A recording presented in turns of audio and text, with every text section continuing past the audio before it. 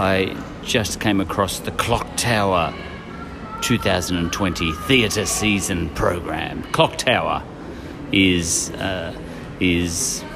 our local sort of, well, it used to be the Moonee Ponds Town Hall, but it's more a concert and theatre venue now. When I was young, I was in a crappy little local pub band sort of thing, and we set ourselves up to play there. So I've actually been on stage there, but back when I was young. But Archie Roach is playing there soon. The program fell open on his page. He is in the middle where the stables are. That's the best place to be, by the way. Okay, so I'll read it out. Look, this is an episode, a non-comprehensive episode about Australian culture. So if I just come across something about Australian culture as I'm doing the episode, I'll just read it out and then get back to what I was doing. Okay, Archie Roach.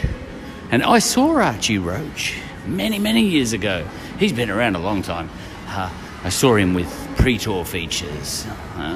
And I'm sure it was at the Hamer Hall, the Arts Centre, where my daughter and I have been a lot lately. We've been going to a lot of operas, and mainly because she loves the operas. I used to have a subscription to the Melbourne Symphony, but that was before I started having kids and just didn't have time for that. And then Spotify got invented anyway. But anyway, Archie Roach, yes, I saw him years and years ago. Must have been in the 1980s, I would think. So he must have been a pretty big deal then to get a gig at Hamer Hall. I'm sure it was the Hamer Hall. Just sort of trying to cast my mind back. It's a long time ago. But anyway, I'll just read this one. I don't read very often in this podcast. Right, here we go. A little quote. As a member of the stolen generations, Roach had a direct line to the pain and suffering Indigenous families endured when children were taken from them. He condensed those emotions into a few minutes of music that stands as one of the great Australian humanitarian artistic statements. That's from The Australian. All right. And I heard one of his songs recently too on the radio, and it was really good, but I can't remember what it was. Okay. And the show he's putting on at the Clock Tower is called Tell Me Why. Archie Roach, Tell Me Why. I don't like Mondays. No, that's not him. He just says Tell Me Why. Okay. A new work sharing stories and songs from Archie's new memoir and companion album. All right. Performed by Archie Roach. And there's a couple of special guests there. I've never heard of those guys. Okay. Not many have lived as many lives, from stolen child, teenage alcoholic, seeker, lover, father, musical and lyrical genius, to social advocate and First Nations leader. But it took almost a lifetime to find who he really was. He is Archie Roach. His new memoir, Tell Me Why, published by Simon & Schuster, is an intimate, moving, and often confronting account of his resilience and strength of spirit, and also of a great love story. It is an extraordinary odyssey of love and heartbreak, family and community, survival and renewal, and the healing power of music. The companion album, Tell Me Why, open brackets, bloodlines, close brackets, considered Roach's 18-song magnum opus, reimagines songs which have defined his extraordinary career. together with songs previously written but never recorded, songs of early influence and brand new recordings. Saturday, 4th of July, 8 p.m. Duration 80 minutes, no interval. Right. No, that's, that's great. I reckon I'd like it. Look, magnum opus, musical genius, Beethoven's third, I always struggle with the word genius. I heard Kanye West described as a genius, and I saw him playing piano recently, and he was just playing one note, really moving his body a lot, but he just had one finger on one note, and for the whole song he just played that note and sort of rapped along to it, rap, but he was just playing one note, and I went, oh, Jesus, I want to believe he's a genius, musical genius, can't see it, Archie Roach, actually really like Archie Roach's songs, some of the ones I've heard, but genius, like someone like, Beethoven, with sort of monumental musical sort of talent and musical training, such as would kill most people. Just the sheer dedication and devotion and hard work. For many years before he would even dare publish anything. Like Kanye West, for example, he can be walking down the street, get on his phone and pump out a bit of rap as he's walking down the street off the top of his head, and he sends it to his engineers. I know he does this, Paul McCartney told me. And he sends it to his engineers, and they mix it all up and chuck a bit of audio from here and a bit of audio there, from there, and all that sort of stuff, and there's your song, Whereas, someone like Beethoven with, a million times Kanye West's musical ability. Look, I don't want to put Archie Roach down. I think he's fantastic. And me, I've got no talent, And look, I think he does have a genius for expression of the human condition, but I don't know about musical genius, And Kanye too, Can Kanye play any instrument? I'm not sure, Whereas, someone like Mozart or Beethoven, they become virtuosos, It's hard. It's hard comparing one medium to another. But I suspect Mozart, let's put it this way, Mozart, on first hearing, could play by ear anything Kanye or Archie Roach ever created, composed, whatever. So Mozart could just sit there, I'm sure of it. And Mozart could sit there, listen to the hardest thing, the most complex, the most, the most genius piece of music that Archie Roach or Kanye West or just about anyone else, even the Beatles, ever made, and play it back by ear on the spot. And do variations on it and improve it on the spot. Whereas I doubt that someone like Archie Roach or Kanye West, and certainly not even any of the Beatles, as much as I think Paul McCartney was a musical genius in his own way, in the pop sense, for melody making, just melody making,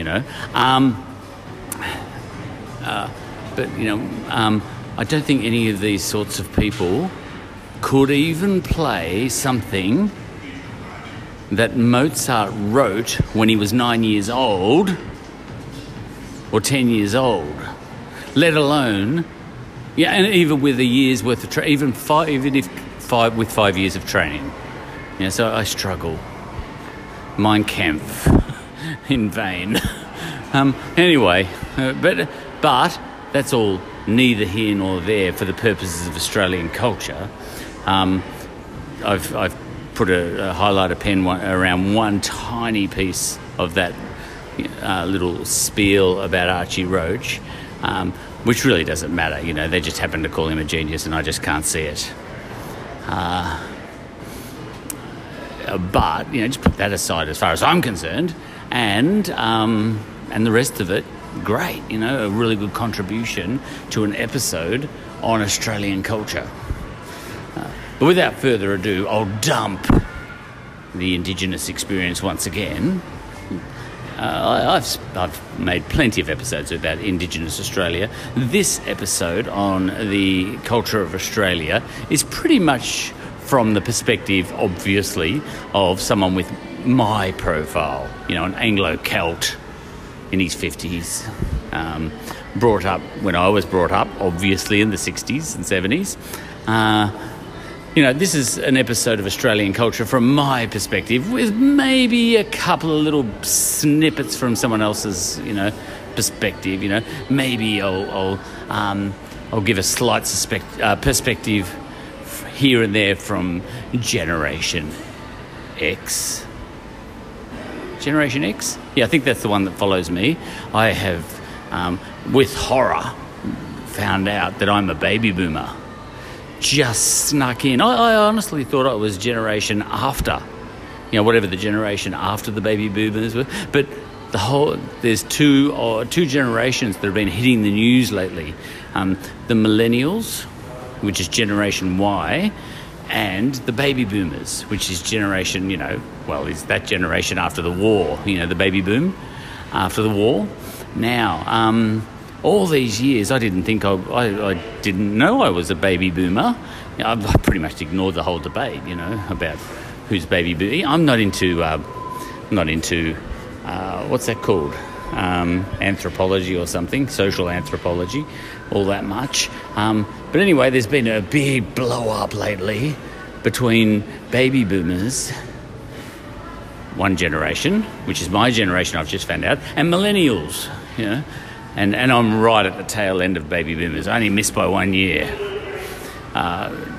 being categorised as a generation, and I think it's X. I think I'm just off Generation X. Yes, that's right. Generation X is from 1964 or something onwards, and I'm 1963. So, I just, a bee's dick.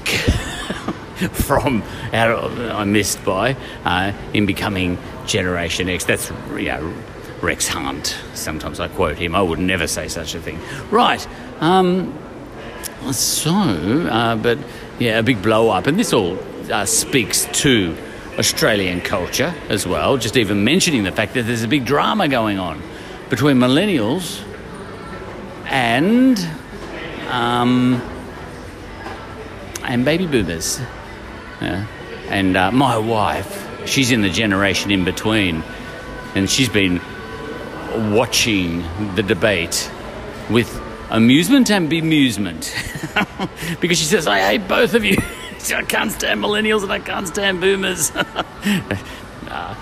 Anyone who is in that generation between boomers and millennials will probably know what she's talking about, What are they arguing about, the millennials and the boomers? Look, they really can't speak to each other. They don't know how to. And that's all right, So, anyway, there's another one coming. My children are generation... Now, I never know. Generation Y. My children are Generation Z. So they're going to hate the millennials because the millennials are going to be responsible for all the ills of the world. They're all progressives at the moment, just getting a little bit too old to be progressive. Their heads are starting to turn. Soon they'll become conservatives and all that, by and large, with a few,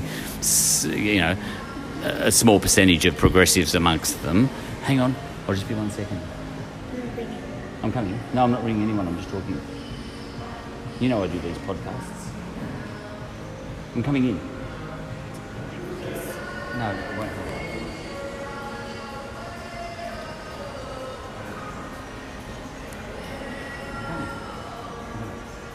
Excuse me.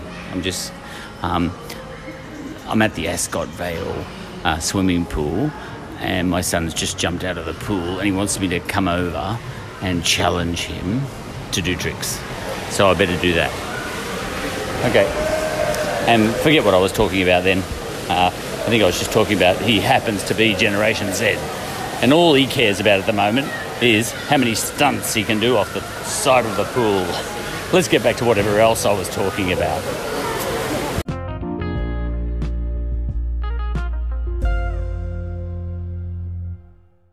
Okay, he did some tricks.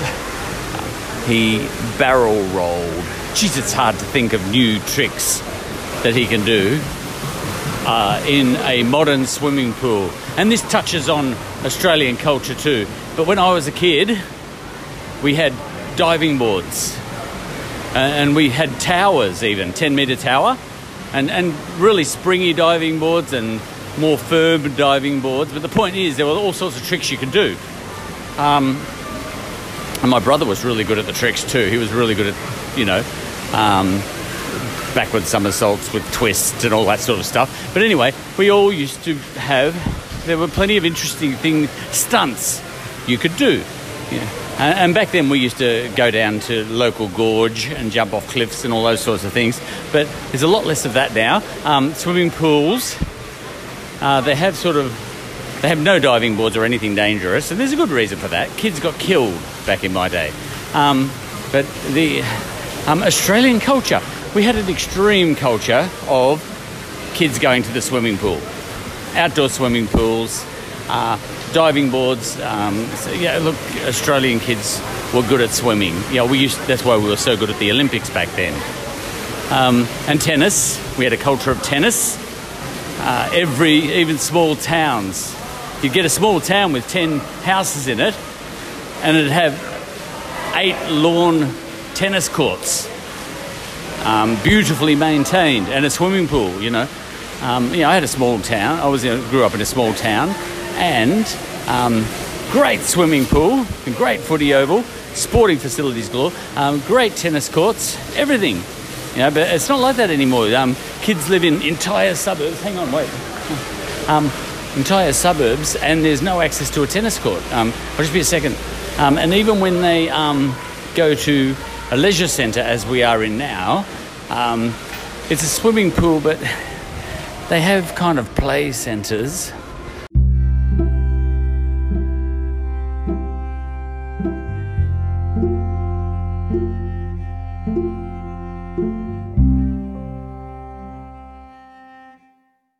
You could go and squirt water at each other and things like that. Nothing more dramatic than that, Or maybe there's a big bucket up there and it slowly fills up with water and you can hop under it and the water splashes on you.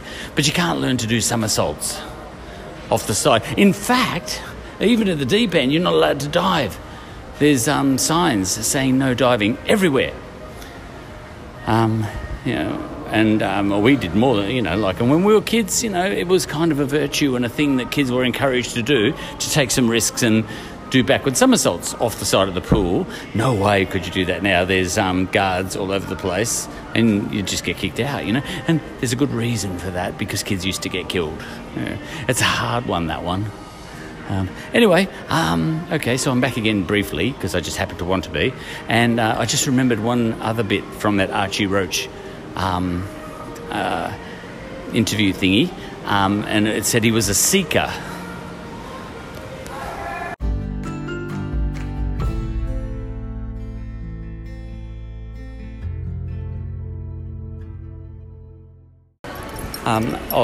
Excuse me. What I was going to say is, yes, it's very hard to think of stunts, because my son was saying, think of a new stunt I can do, So we did a number of stunts, but they weren't very good ones. I had to chuck $2 in the bottom of the pool and he had to go and fetch it. It's about as good as I could do, And I said, do a backward somersault in the water, but not off the side. But he has to hop in the water and do as many backward somersaults as he could in the water, which is not exactly that exciting, And the other one, and then I ended up just desperately sort of saying, right, now, see how many barrel rolls you can do swimming along the top of the water to the other end as fast as you can, So you kind of have to do that sort of thing. So he did 34.5 barrel rolls. Like a Spitfire in the war, doing barrel rolls in 25 metres, So, he's swimming along the top of the water and just rolling, like a crocodile, So... a crocodile with prey, that is. Okay, So that's that. Look, I don't think it's as exciting at the pool as it used to be, but you don't get killed as often. All right, so that's that. Now, Archie Roach, I was about to mention, there was one, look, the article as a whole, 100% on board with, Another thing I'd put a circle around is this idea of being a seeker. That's... I presume that's a seeker of truth. And it's a funny thing. I've been talking to my goddaughter about the idea of being a seeker, And I think it's a long time since I've bothered being a seeker, I don't know what comes through with the tone of my voice in these episodes and all that sort of thing, but I'm kind of just someone who explores sort of almost indifferently more than anything, but not really seeking anything. I probably can't expand upon that very much. It's just this whole kind of zen that I've been exploring, which, yes, I won't get into. It just either comes through or it doesn't. And a lot of that is not being a seeker, a seeker of truth, or even an activist or anything like that. Maybe that's just because I was born lucky and I don't have to seek. Maybe that's it. Something like that. But all hits onto Australian culture. Hey, wait a sec. I never do research, but I'll just see how old Archie Roach is, because I suspect I'm about the same age. So he and I might be contemporaries. Hang on, Archie Roach. Wikipedia. I think he might be a bit older than me. Still, different lives, both Australians. He's an AM. He's born in Mooroopna. That's interesting. I used to spend a lot of time in Mooroopna on the mud flats with all the other yobbos. That's just out of Shepparton. And he's a campaigner for the rights of Indigenous Australians. When was he born? 1956, and I'm 1963, so he's slightly older than me. We're contemporaries, except I was a failed rock star, and he's a successful one. So he's into alternative rock, world music, whatever the hell that is, and roots, whatever that is. And he's, look at that, labels, Mushroom, ABC Music and Liberation Music. Roach's debut solo album, Charcoal Lane, was released in 1990, so I must have gone and seen him after that, I guess. Okay, so that's that. But he's a seeker, and I'm not. But that might be a reflection of our backgrounds. We're both Australians, but we've both got a very different outlook on Australia, and my outlook is roughly summarised in this podcast, and more specifically in this episode at the moment, and his is in his art, which is far greater genius than is my art. So like I'd almost say Mozart and Beethoven in the mesosphere, Archie Roach sort of in the stratosphere, and me crawling around on the ground. That gives you a bit of an idea of where I think people are in the genius stakes. But I admire him, and he's an AM. He's got an award. Okay, I haven't.